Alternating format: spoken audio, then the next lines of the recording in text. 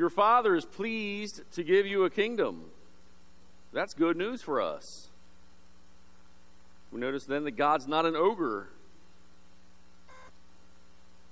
But the human tendency, I should say, is to not trust that God wants to give us a kingdom.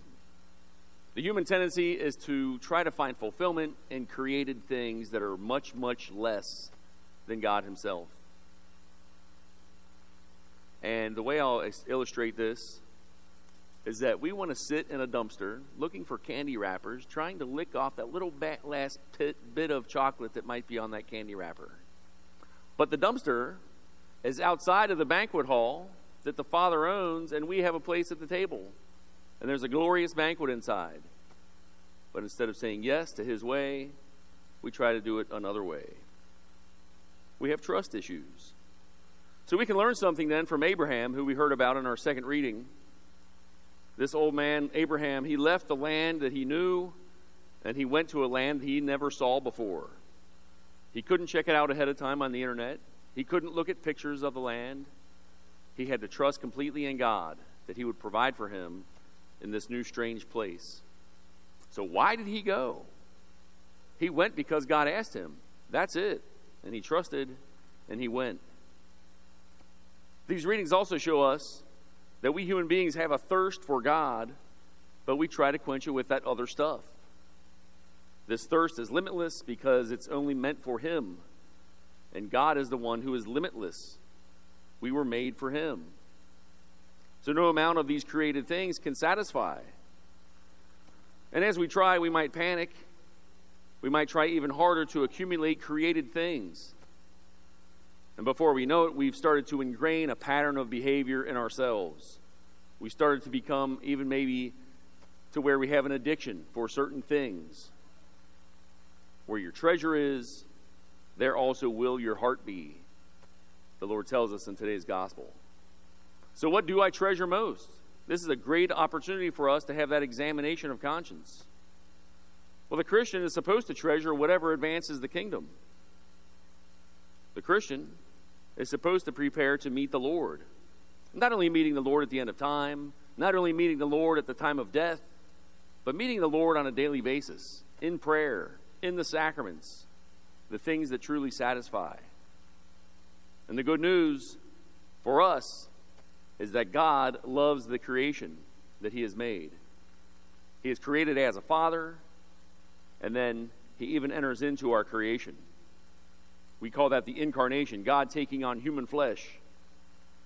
And we notice then in doing that, the person of Jesus Christ empties himself so that we might have life, so that we're not doomed to eternal death. Why does he do that? Why does God go to so much trouble? Why does God empty himself for us? Well, we became distant from him. God's plan was for us to have eternal communion with him.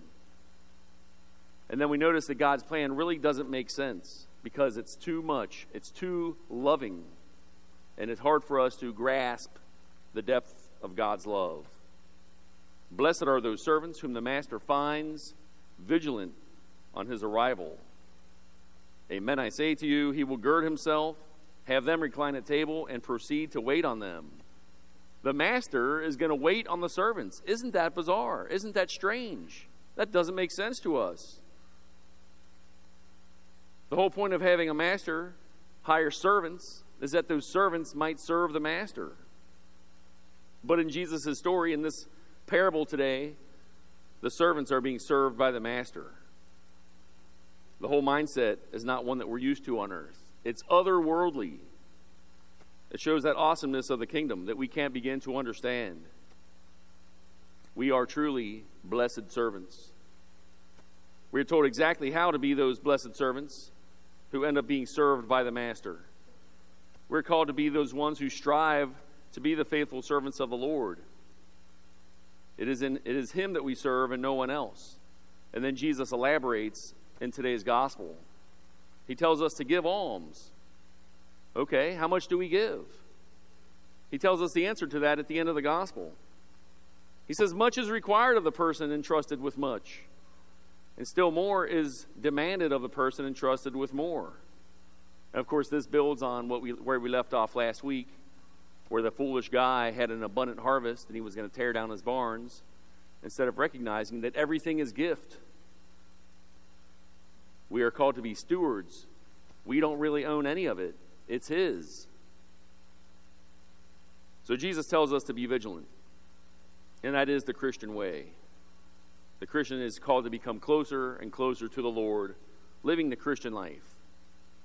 But we are tempted to say things like, well, I'll get closer to him when I get older. Or maybe I'll start doing that sort of thing next year. Well, there might not be a next year. That's the greatest lie the evil one was able to convince us of, is that we have tomorrow. But of course, none of us is guaranteed tomorrow. So if we're rejecting him now, we're missing out on that profound joy and that fuller life that he can provide for us now. Not only eternal life, but even today. We're trying to find that happiness in eating out of the dumpster once again. We're called not just to be Catholic Christians on Sunday when it's time for Mass. We're called to bring our life to our work, bring our faith to everything we do, bring it to the softball field, being Catholic with our friends, bringing it to when we decide what to watch on TV and what to reject. The temptation, though, of course, is to compartmentalize, to put our faith in a box. Then on Sunday we get that box out and we go to Mass. But our faith is who we are to our core. It's not just part of our lives. It's who we are all the time. So this authentic Christian life then is going to require vigilance, because without vigilance then we begin to backslide. Finally, Jesus says we are not only to know the Master's will, but also to act in accord with it. We are called to be people of action. When others see our actions, there should be no question. This person knows Christ. The only way to bring about the kingdom, then, is for us to do it. It's not someone else's job, it's our job. We have this shared responsibility in the kingdom. I hear these stories about these newbies who get jobs with the Life Squad. And then they'll show up at a horrible accident where there are people who are injured, a big mess everywhere, and they'll say, somebody should really call the Life Squad. Oh, wait, that's me. We got to go to work. We got to do our thing. I remember when I was in college delivering ice for my job, sometimes the customer might be upset, and I really didn't have anything to do with that. I'd say, okay, you can call the salesman, and the salesman would always come and make everything better. But then later on, after a few promotions in the company, I became the salesman, and I remembered heading over to a customer who was fairly upset with certain things in his service he was receiving, or lack thereof. I said, wow, we better call the salesman. Oh, wait, that's me. I got to take care of this. So we enter into these sacred mysteries where the Lord offers us himself as our spiritual nourishment, offers us everything we need, offers us that divine grace so that we can be his faithful stewards. We can be those people who imitate him and take on that conversion of heart to be more and more like his sacred heart.